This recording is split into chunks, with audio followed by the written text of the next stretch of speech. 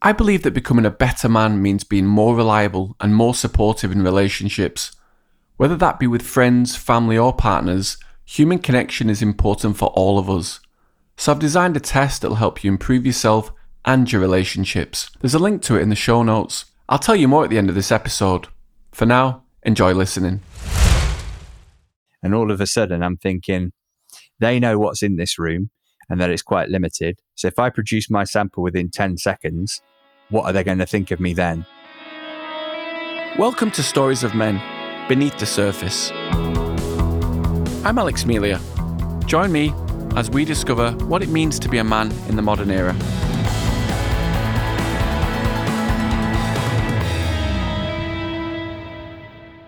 Fertility issues are rarely something that you hear men discussing for a variety of reasons. I don't think any men have ever spoken to me about this issue.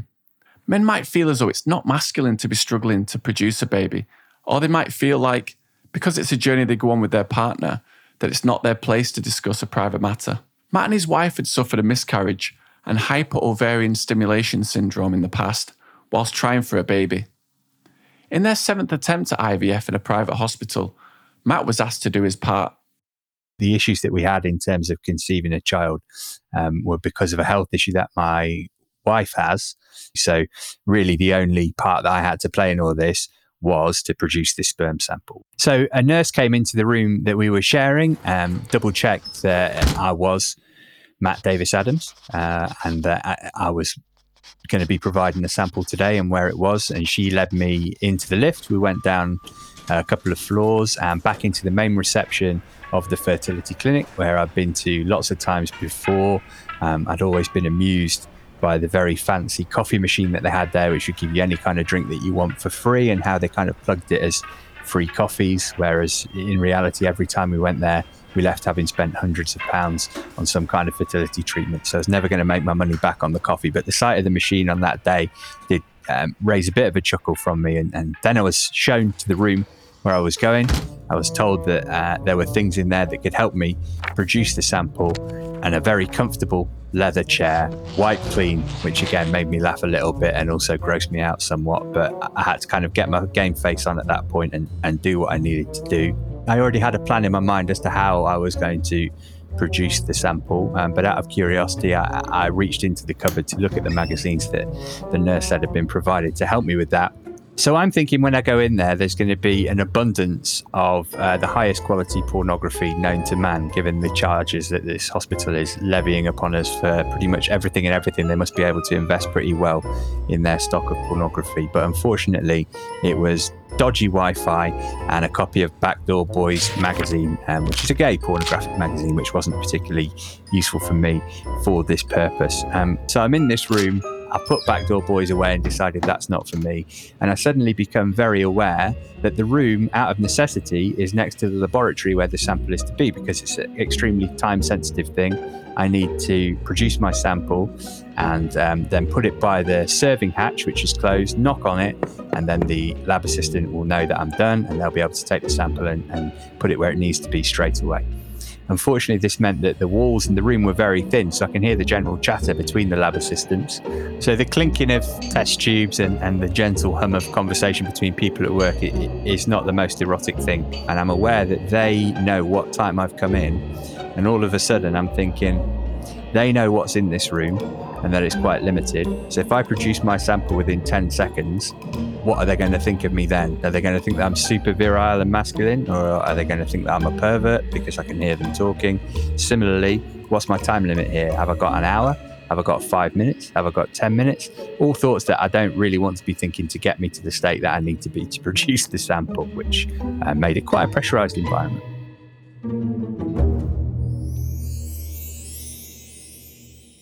When you're waiting in the waiting room afterwards, and you've had this thing that you've had to do, which is so critically important in order to have a child with your wife, Amy, what happened next? What happened next was she came back from her procedure. As I remember, we both had the rest of the day off work. We'd got a dog by this point, which is the classic thing that people do when they're struggling to have children, I think, as a kind of substitute baby, we used to call him. So we took him for a walk in Peckham where we lived, and just waited for news. Basically, the next thing we were waiting for was whether the eggs had been successfully fertilized, whether any embryos had been produced, and whether any of those embryos were of good enough quality to be then put into Amy to hopefully develop into a full-term pregnancy. But by this point, as I say, this was our 7th attempt at IVF. We'd had one which had got to around about 10 weeks of pregnancy, and they always say 12 weeks is kind of the magic mark, where if you get to that, the chance of miscarriage is greatly reduced. Unfortunately, that didn't happen with us. We had a miscarriage there. So that was weighing kind of heavily on our minds. There was certainly no excitement at the fact that we got the procedure done again. There was lots of trepidation because, as I say, Amy had OHSS before, and that had obviously had a big impact on both of our lives. So yeah, we weren't optimistic. We weren't holding out much hope. We were kind of desperate. I can't imagine how difficult it must have been for both yourself and Amy to go through this experience, because there's so much pressure on the both of you, and then to kind of just leave the hospital and then say to yourselves, or say to each other, okay, we're going to forget about this. How do you actually go through the process of getting that out of your mind so it's not constantly on your mind? We weren't able to let go of it, and we did speak to each other about it a lot. I think of infertility as almost like a permanent state of grief, but a grief that doesn't have definite resolution. I think if you suffer, a loss of somebody close to you, that's obviously incredibly painful, but it is quantifiable and tangible, and kind of empirically that as time goes on, the pain will lessen. But if you're waiting to or trying to have a child and you have no idea whether it will ever happen for you, you don't have the resolution. So you're effectively mourning something that's never happened, albeit we had a 10-week-old fetus, which didn't survive. So there was something that physically that we could mourn, or that we could remember. But the fact that there was no resolution toward this meant that anything that you would normally do to cope with grief kind of didn't work, I felt. I'm a big one on talking therapy and discussing things with friends, and that was all useful to an extent, but I can also be quite black and white, and I would always come back to, at the end of the day, we still don't have a baby. And as time was going on, all our friends were having children, and friends of friends, and people who were far younger than us were having children, and it became very difficult, almost impossible, certainly for me, to be happy for other people rather than just be jealous of them. Seems like clearly you've been through a very difficult roller coaster journey, and you talk about grief as well. I wanted to stay on that topic because you mentioned about having a 10-week-old fetus that unfortunately didn't survive. How was that experience for you and your wife, and when did that happen? So we actually had 2 miscarriages. We had this first one at 10 weeks, and that was really heartbreaking because we'd had the scan and everything, and this was at our previous hospital, and the doctor had kind of said, look, don't tell anybody till it gets to 12 weeks, but everything's looking good. There's no reason why this should go wrong. And lo and behold, it did go wrong. So that was a really, really difficult one to deal with. I remember phoning my parents to tell them that was particularly hard, because you knew that you were giving them such devastating news and kind of wrecking their day, wrecking their week kind of thing. But it really sent my wife into a pretty depressed state for quite a long time, I think. So that was difficult to deal with. A topic that I always find fascinating, and you touched on it earlier, is comparison amongst men.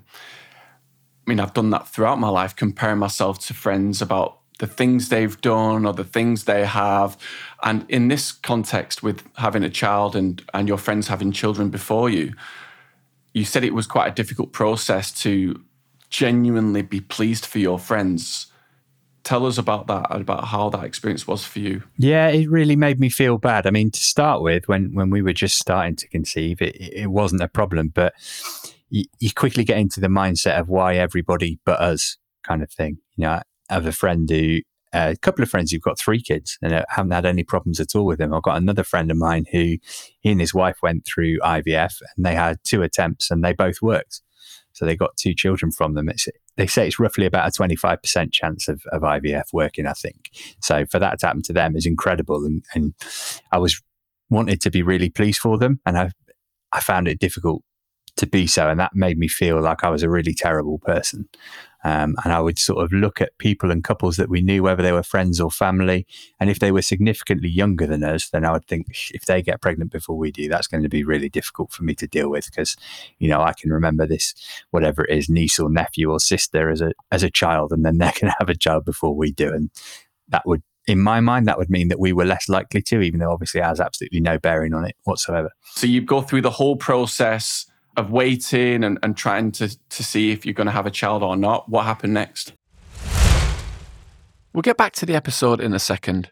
Before that, I just want to say, if you think this episode would be useful to a friend, send it along. You never know, it might just be the exact thing they're looking for today. And now back to the show. So we were really lucky on this occasion that it worked. We got the message from the hospital that there were a couple of eggs that had been fertilized and turned into embryos, and they ranked those embryos by order of the quality of them and therefore how likely they are to survive. And there was one that was what they call A1, which, as you can imagine, is as good as you can get. So that was transferred back into my wife, and then we did a pregnancy test a few weeks later, which turned out to be positive. We got to, again, about 10 or 12 weeks, just before we were about to tell everybody. And my wife had some bleeding, so we had to go back to the hospital. And this was what had happened with the miscarriage. So we kind of assumed that this had happened again. So we'd got to this point once more and the same thing had happened again. But it wasn't a problem. It was nothing significant.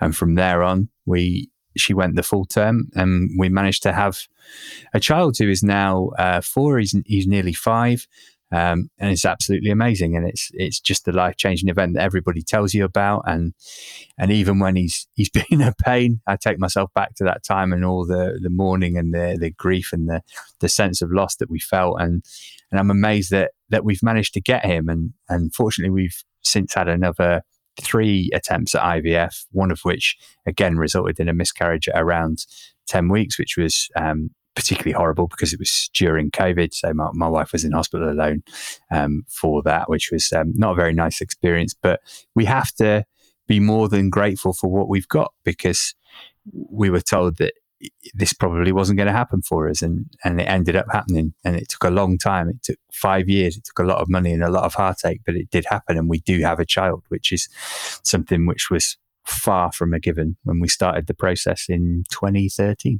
I mean, I've got friends who've got kids, and they can be great, but they can also be naughty, as all kids are. And I was out with my friend a couple of weeks ago in Manchester. We went to SeaWorld and took his 2 little boys. I think they are 5 and 2, I think.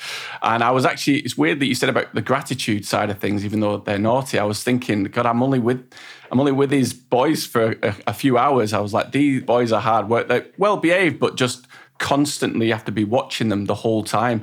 And I was thinking then, I mean, it's just a piece of gratitude. I'm sure that he said he feels all the time that he's able to have children, because not everyone is able to. So you do, even in their worst moments, you still have to be grateful for them. Yeah, you do. It can be tricky when it's like 6 a.m.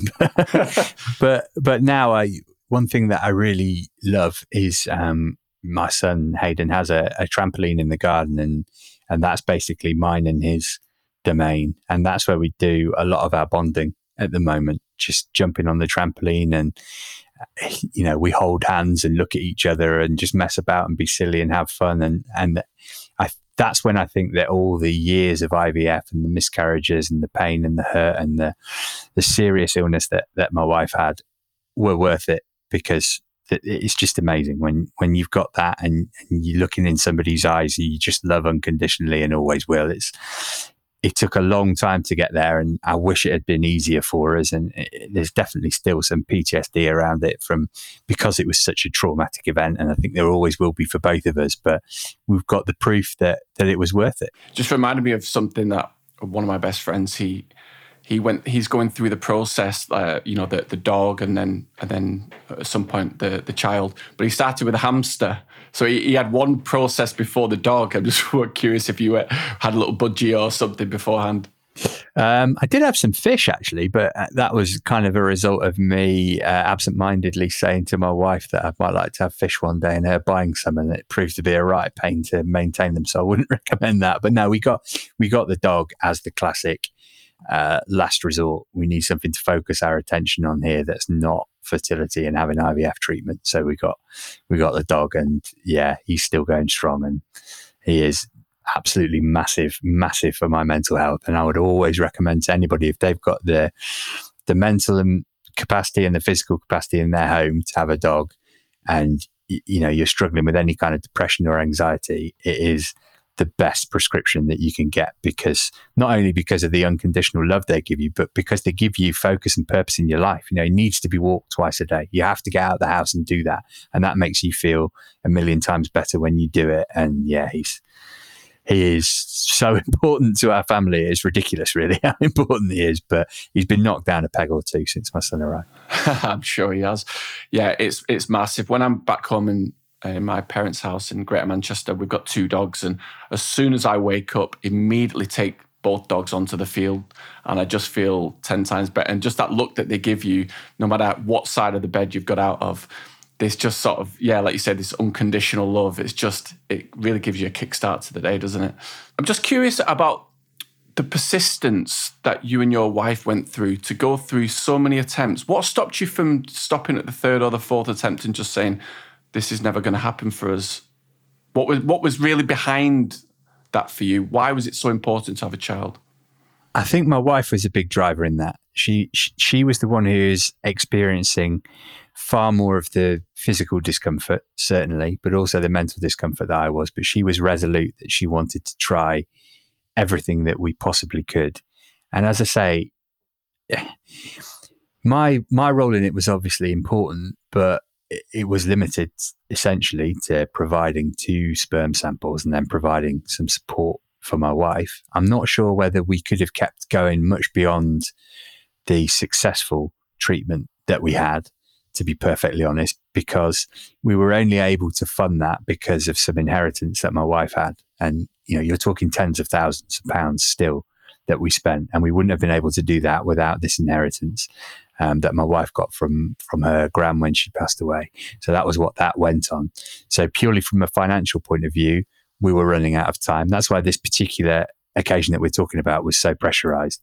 But also from the health perspective of my wife and what she'd been through. She, aside from the OHSS, she was having to have hormone injections every day, which is, a difficult thing to do. I was the one who was, putting the 6-inch needle in her twice a day, which was not fun for either of us, particularly for her, and seeing her kind of skin harden and blacken from having it happen so much and not being able to sit down and the pain that she was in. So, but we desperately wanted a child, and we knew that it would be more difficult for us to make peace with not having one if we kind of left some money on the table, if you like. So we just had to exhaust every avenue that we possibly had. And I guess we were just kind of stumbling along, hoping that it would work at least once. And yeah, 1 in 10 attempts is not a particularly good ratio, but it's better than 0 in 10. And it's such a dangerous process as well, because, that's in light of the fact that I saw on BBC Sport website, was it yesterday or the day before, the American sprinter Bowie, who died during pregnancy or during labour, I think it was. It's something that people take for granted, perhaps, that this is actually a life-threatening process to have a child. Yeah. Well, it's very rare that the actual fertility treatment would be that, but she was just unfortunate in that she got this OHSS in such an extreme circumstance. So it's not something that should come into people's thinking that this might be life-threatening or something, but just that there are side effects. And yeah, the childbirth itself is absolutely brutal, but you do quickly forget about it once that particular aspect of it has come. But again, that's an area where the man is essentially powerless.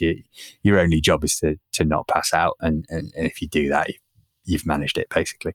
It's interesting when you said about being powerless, and I wanted to touch on that actually as a man, because that process, you're just watching your wife go through the hard struggles, but there's nothing really that you can do. And I've always found this topic of power and control amongst men and in this topic of masculinity a fascinating one.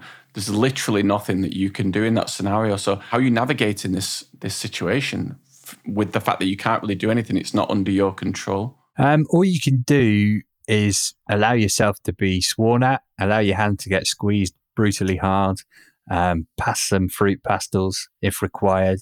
We had a playlist that Amy had made of like favorite songs that meant a lot to her.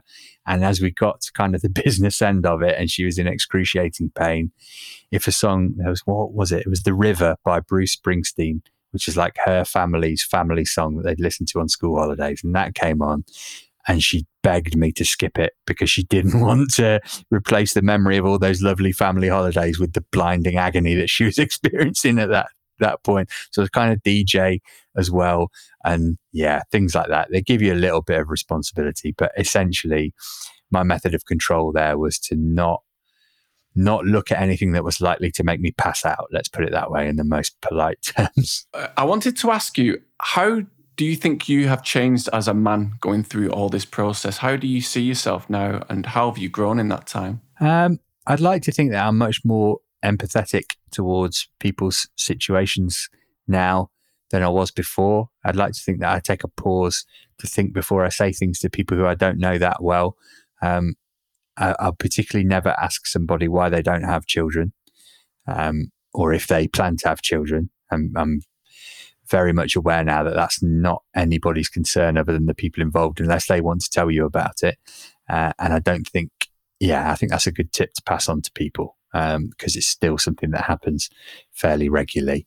And just generally, I think, I'm a bit more empathetic than I was before, and maybe a bit more realistic about what to expect from life, and to not think that you're owed things purely because they are, societal conventions or things that happen to most people.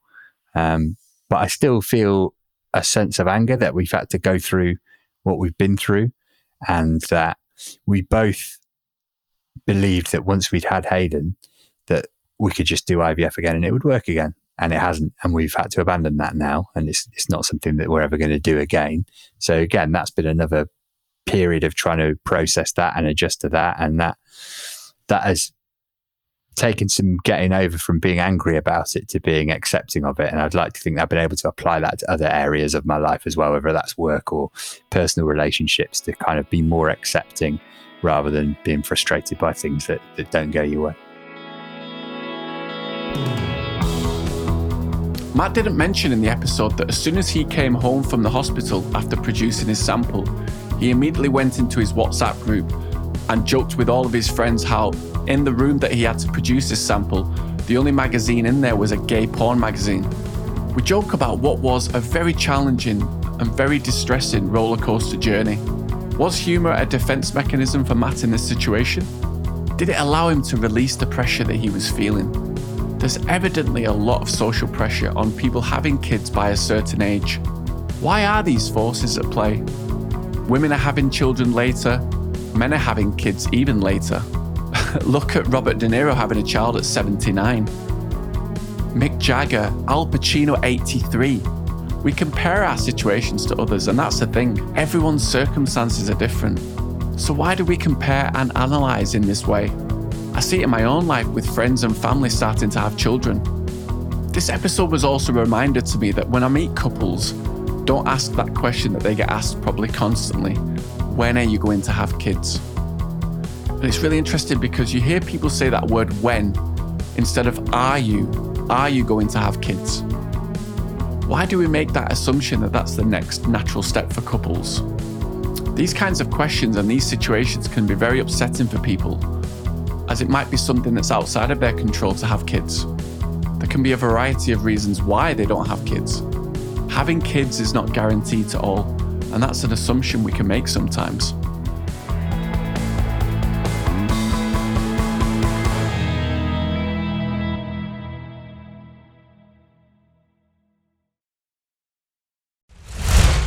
Before you go, I need to tell you about our man test. Because as men, we can struggle to forge strong relationships, often by being bad communicators. I've definitely been there. This podcast is about helping you better understand who you are as a man to become the best version of yourself. And the team and I have designed a simple quiz for you to discover more about your identity as a modern man. It takes less than 3 minutes to complete, and it's going to help you establish better relationships and form stronger connections. Whether that's with your partner, friends, or co-workers, the Man Quiz is going to help you become more trustworthy, reliable, and dependable in all your relationships. Find the link to the quiz in the show notes now. You never know, you might just learn something new about yourself that you didn't know before.